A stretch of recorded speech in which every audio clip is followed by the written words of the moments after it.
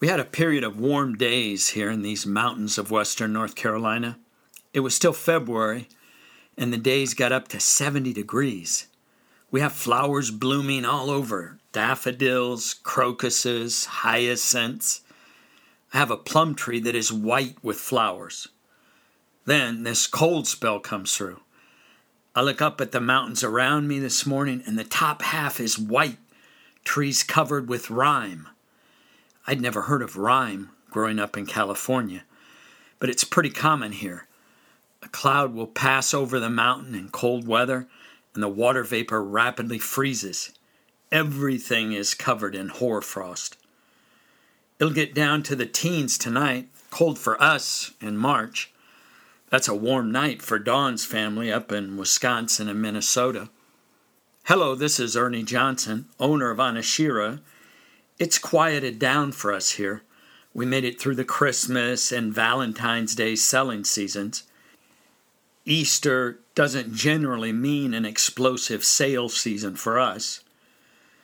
You know, I should push a new tradition, replacing the Easter egg hunt with an Easter bar of soap hunt. If you want to have one at your house, contact me, and I'll work out with you some special orders and organizing your hunt. You can make it a party for your adult friends. We left Germany when I was heading home after our trip to West Berlin. Let's go back now as I return to school.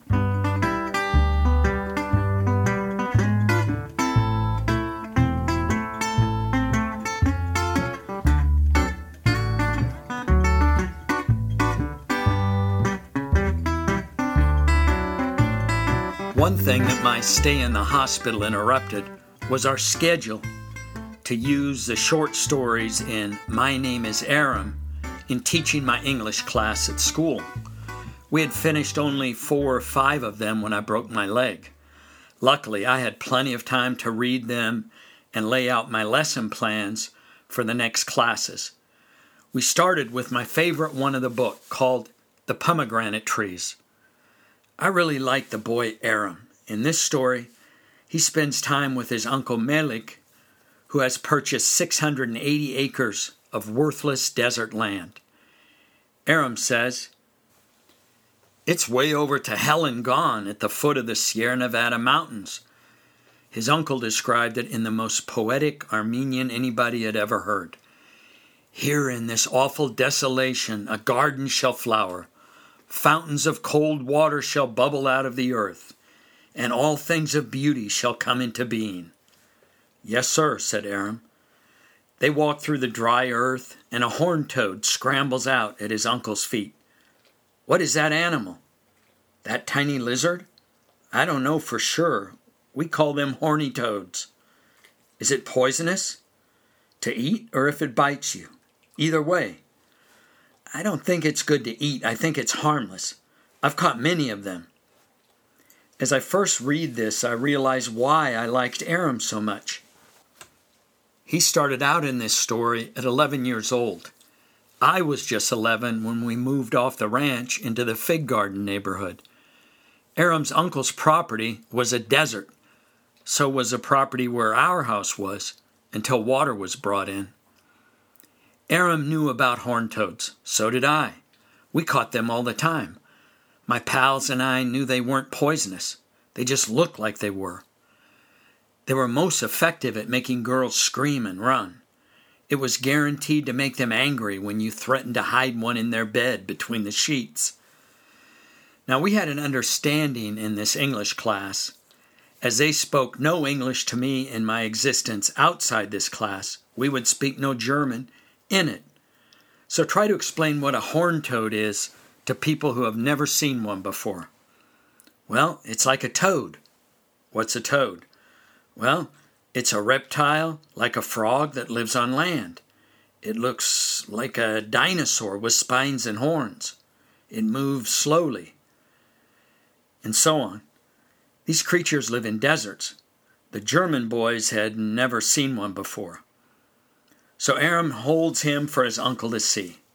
My uncle looked the horned toad straight in the eye. The horned toad looked my uncle straight in the eye. For fully half a minute they looked one another straight in the eye, and then the horned toad turned its head aside and looked down at the ground. My uncle sighed with relief. A big one, my uncle said, could probably bite a man to death. They don't grow big, I said. This is as big as they grow. Put that creature down. Let us not be cruel to the innocent creatures of Almighty God. If it is not poison and grows no larger than a mouse and has no memory to speak of, let the timid little thing return to the earth. Be gentle toward these small things which live on the earth with us. His uncle went on to ask Aram, what else lives on this land? Well, there are 3 or 4 kinds of snakes, poison or non-poison. Mostly non-poison. The rattlesnake is poison, though. Do you mean to tell me there are rattlesnakes on this land? This is a kind of land rattlesnakes usually live on, Aram said. So we had lengthy discussions in class of how much land there actually was in California, that a man could go out and buy 680 acres, just like that. They sensed that I had a liking for young Aram and asked if I had an uncle like Uncle Melik. I told him I did indeed. I had a great uncle named Edward Dabritz and an uncle named Les. They each did crazy things too. They asked if I'd done things like go into the desert and study strange creatures with them. I said absolutely, and many other things. I think my classmates saw me a little differently then. I'm going to make a garden of this awful desolation, his uncle said. Yes, sir, I said. I know what my problems are, my uncle said, and I know how to solve them. How? Well, the first thing I'm going to do is hire some Mexicans and put them to work. Doing what? Clearing the land. Then I'm going to have them dig for water. After we get water, I'm going to have them plow the land, and then I'm going to plant. So this led to lots of conversation. Questions such as, you have lots of Mexicans in California? Yes, a lot. You can just hire them to work? Yeah, if you've got money, you can hire them. Are they citizens? Some are, some aren't. Are they Gastarbeiter? That's a term, guest worker, used in Germany. A lot of Turks were Gastarbeiter there. Are they legally allowed to work? Well, not really. In those days, it wasn't a problem. We needed a lot of work done, lousy, low-paying, grueling work, and they did it. Do these Mexicans work hard? Yeah, they work incredibly hard. And you never hear a complaint from them. Are they respected and appreciated by you Americans? No, I'm afraid to say that not very often. Are there a lot of Armenians in Fresno? I explained that thousands of Armenians had emigrated to the States after the massacres of the Turks. In 1915, the Turks had slaughtered millions of Armenians in the Ottoman Empire. Many of them had settled in and around Fresno. Are they treated like the Mexicans? Are they all poor? No, they're generally very successful economically. They have been mostly assimilated into the communities. We had a good discussion about snakes. Do you have snakes near your house? Yes, we do. My friends and I go out in the fig orchards and catch them. They're excellent to scare girls with. Do you have 4 kinds of snakes in Fresno? Yeah, more or less. We have snakes such as the king snake and the gopher snake, both common and non-poisonous. We have the coach whip. It's long, thin, and has large eyes. It's fast and prefers fleeing rather than fighting. Its bite is painful but harmless. Sometimes it sticks its head up out of the grass to look around. You can see it. I said we didn't have many rattlesnakes around Fresno anymore, but that there were plenty in the foothills and in the Sierra Nevada mountains. Have you ever seen one near you? Oh, for sure. I told them the story of that rattlesnake coiled up next to me that morning on the backpacking trip with my dad. That led to a whole lot of questions unrelated to the story of the pomegranates. Hey guys, let's get back to our discussion of this story. So then we get into the part when they discuss what Uncle Melek wanted to plant. Peach trees, apricots, figs, mulberry trees, olive trees, and of course, pomegranate trees, which were the only trees they actually did plant. So, Ernst, what is a pomegranate? Well, it's a tree that bears a fruit that looks like an apple with a hard skin that splits open to reveal clusters of gem-like seeds, and so on. The juice extracted from the seeds is red and sour. They looked at me with looks of puzzlement and incomprehension. It helped some when I explained that the fruit had originated in the region extending from modern-day Iran to northern India and had been cultivated since ancient times throughout the Mediterranean region. I had no example of the fruit and no photos of the fruit, its seeds, or of the trees. I tried to explain to them how you pulled the fruit apart and dug out the seeds and sucked the juice out. How it was tart but delicious. How you could spit the seeds out afterwards. How no other fruit tasted like the pomegranate. How if you let the juice dribble down on your shirt or pants, you'd never get the red stains out. But I couldn't do it justice. So in the story, Aram and his uncle planted 700 pomegranate trees, a 20-acre orchard.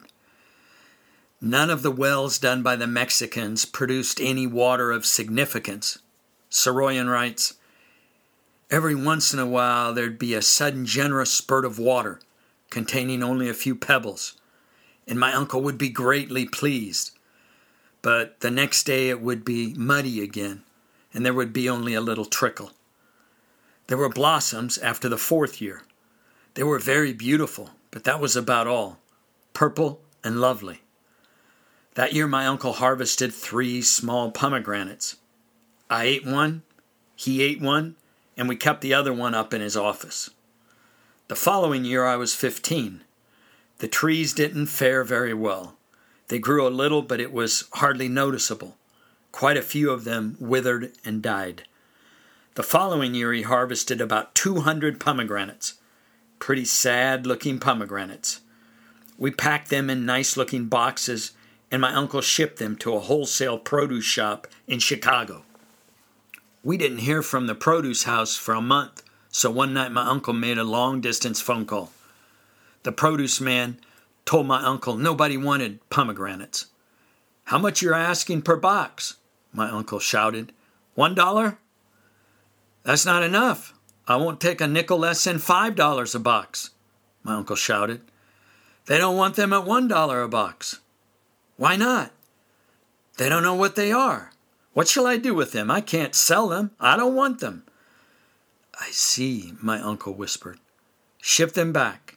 Ship them back, express collect." The phone call cost my uncle about $17. I could see that my classmates understood what the produce man had said. So the 11 boxes came back. His uncle and he ate most of the pomegranates. The following year, my uncle couldn't make any more payments for the land. He gave the papers back to the man who had sold him this land. So my uncle lost the land and the trees too. About 3 years later, he and I drove out to the land and walked out to the orchard. The trees were all dead. The soil was heavy again with cactus and desert brush, exactly the way it had been all the years of the world. We didn't say anything because there was such an awful lot to say and no language to say it in. My class talked for a long time about these two souls with their dreams, about how failure didn't seem to ruin them and make them bitter. After this story, my classmates had a better understanding about California and Fresno. You know, I think they understood me better as well. Oh, you know what I haven't shared with you? Food. Food that I ate in Germany. How could I have neglected that? I should start this with something about my German guest mother, whom I called Mutti. She was a great cook, and she wanted to cook food that I would enjoy. She needn't have been concerned. I loved everything she cooked. She'd had a tough life growing up. She and her mother and sister lived in Dresden during the war. Mutti had been recently married and was 9 months pregnant with their first child. Between February 13th and 15th, 1945, heavy bombers of the Royal Air Force and the U.S. Army Air Force dropped 4,000 tons of high-explosive bombs and incendiary devices on that city. The bombing and resulting firestorm destroyed 1,000 acres of the Altstadt, the city center. One survivor said, "It is not possible to describe. Explosion after explosion. It was beyond belief. More than the blackest nightmare. So many people were heavily burnt and injured. It was dark, and all of us tried to leave this cellar with inconceivable panic. Fire everywhere, fire. And all the time, the hot wind of the firestorm threw people back into the burning houses that they were trying to escape from. An estimated 25,000 people were killed. So Mutti was in one of these basement bomb shelters during most of these days. During this time, she gave birth to her first son, Volker. She told me this story one day. Not that she was angry or wanted revenge. She said she wanted me to know some of her story. I don't know how I lived through it. I was alone, giving birth to my first child, separated from everyone I knew. I didn't know how we survived afterwards. We had nothing. I watched her cook, always careful and precise.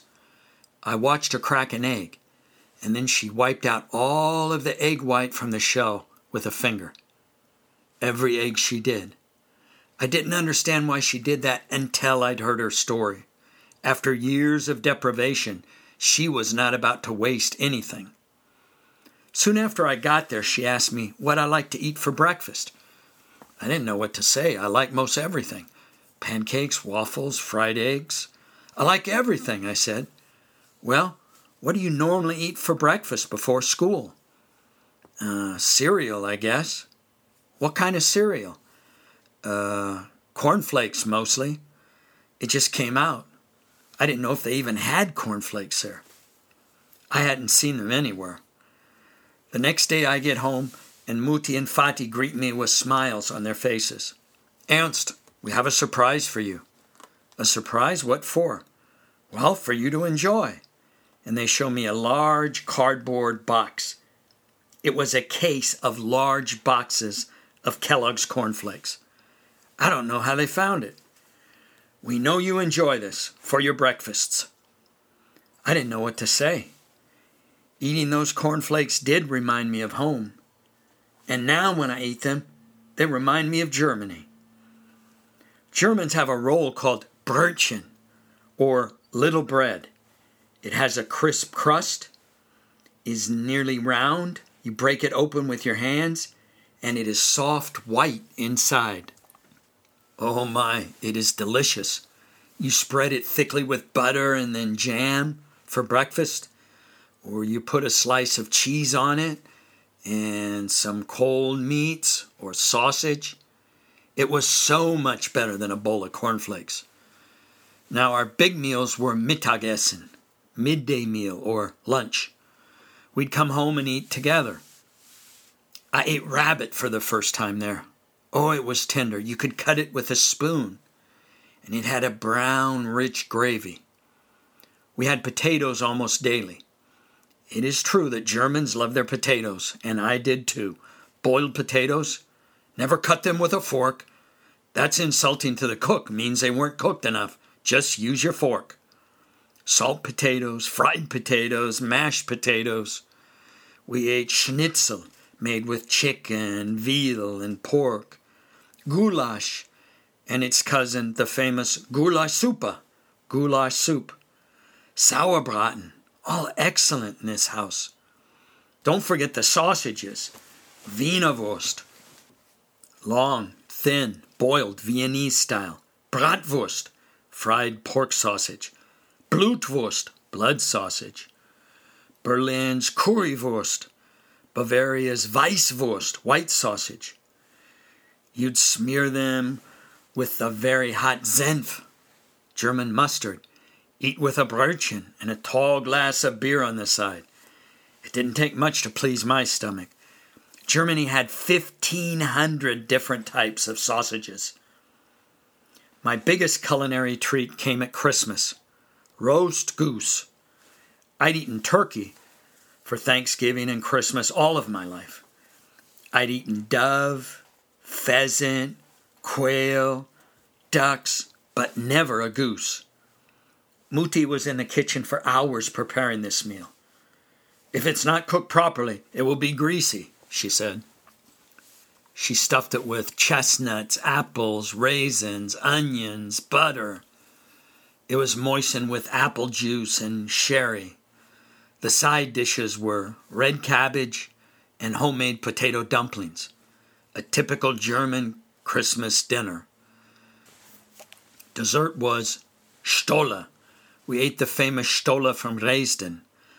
Like I ate as a child, said Mutti. A rich, sweet cake filled with nuts and fruit.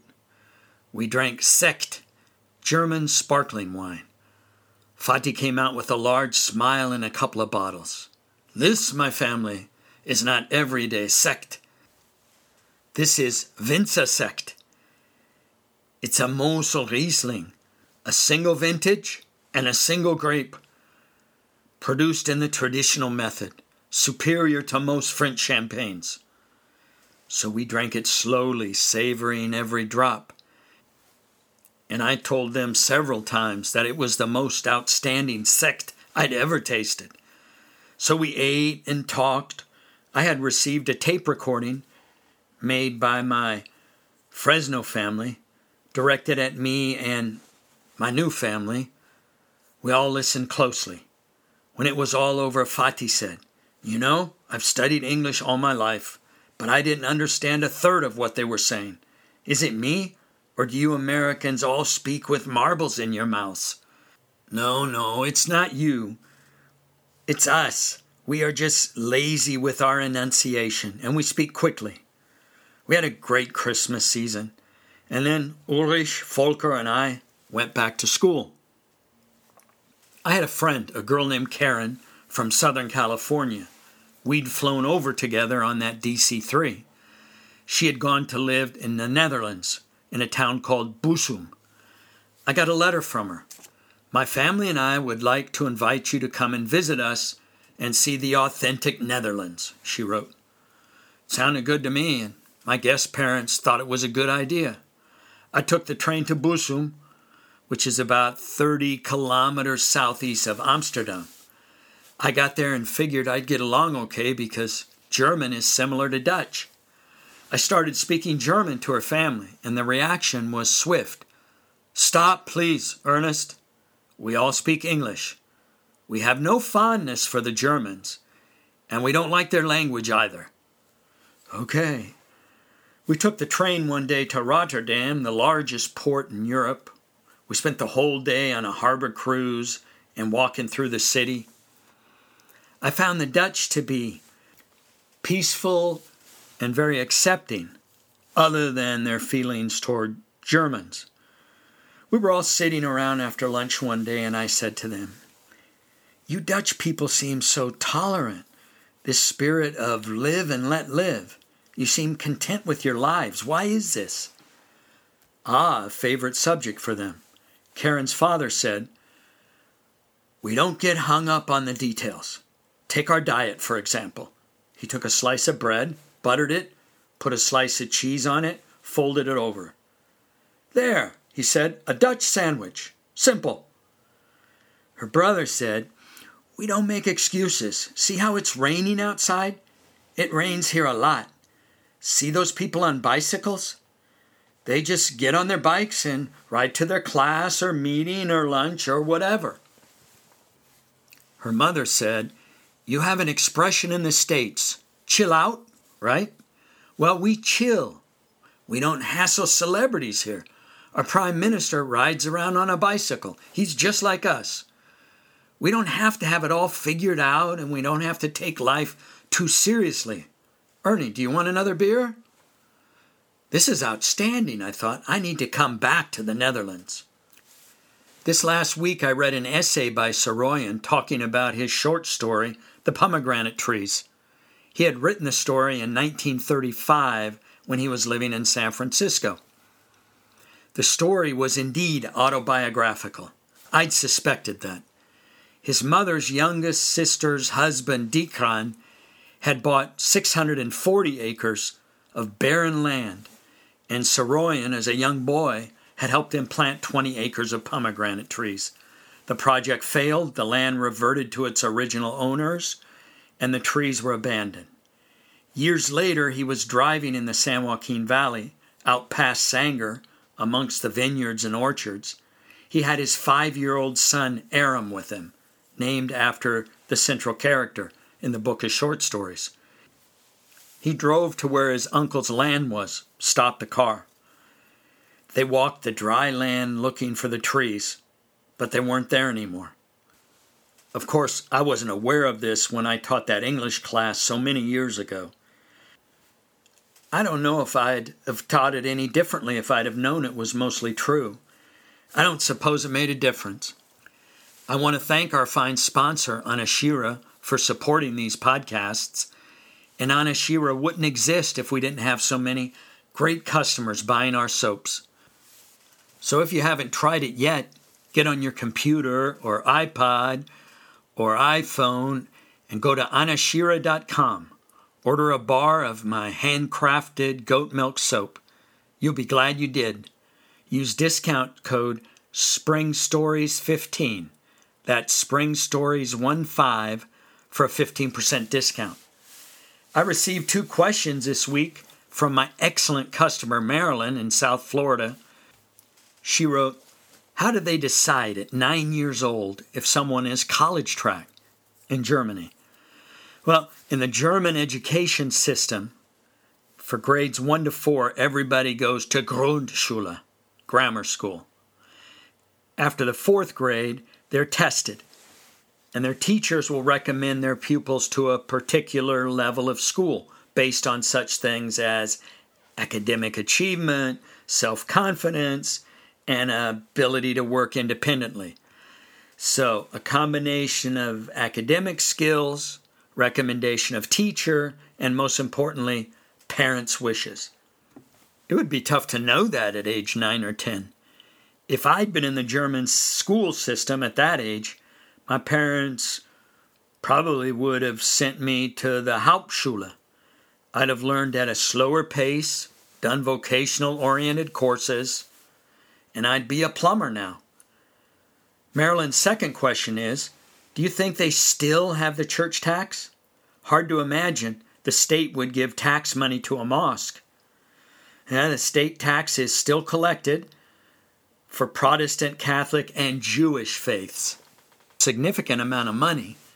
If you're a single person earning 50,000 euros, you'll pay an average income tax of 20%, or 10,000 euros. The church tax is an additional 8 or 9% of the 10,000, or 800 to 900 euros, or 900 to a little over $1,000 US.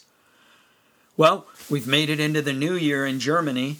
Next time we'll go down in a deep shaft coal mine and also spend time with one of the most famous veterinarians of northern Germany in my next episode of Stories from Anashira.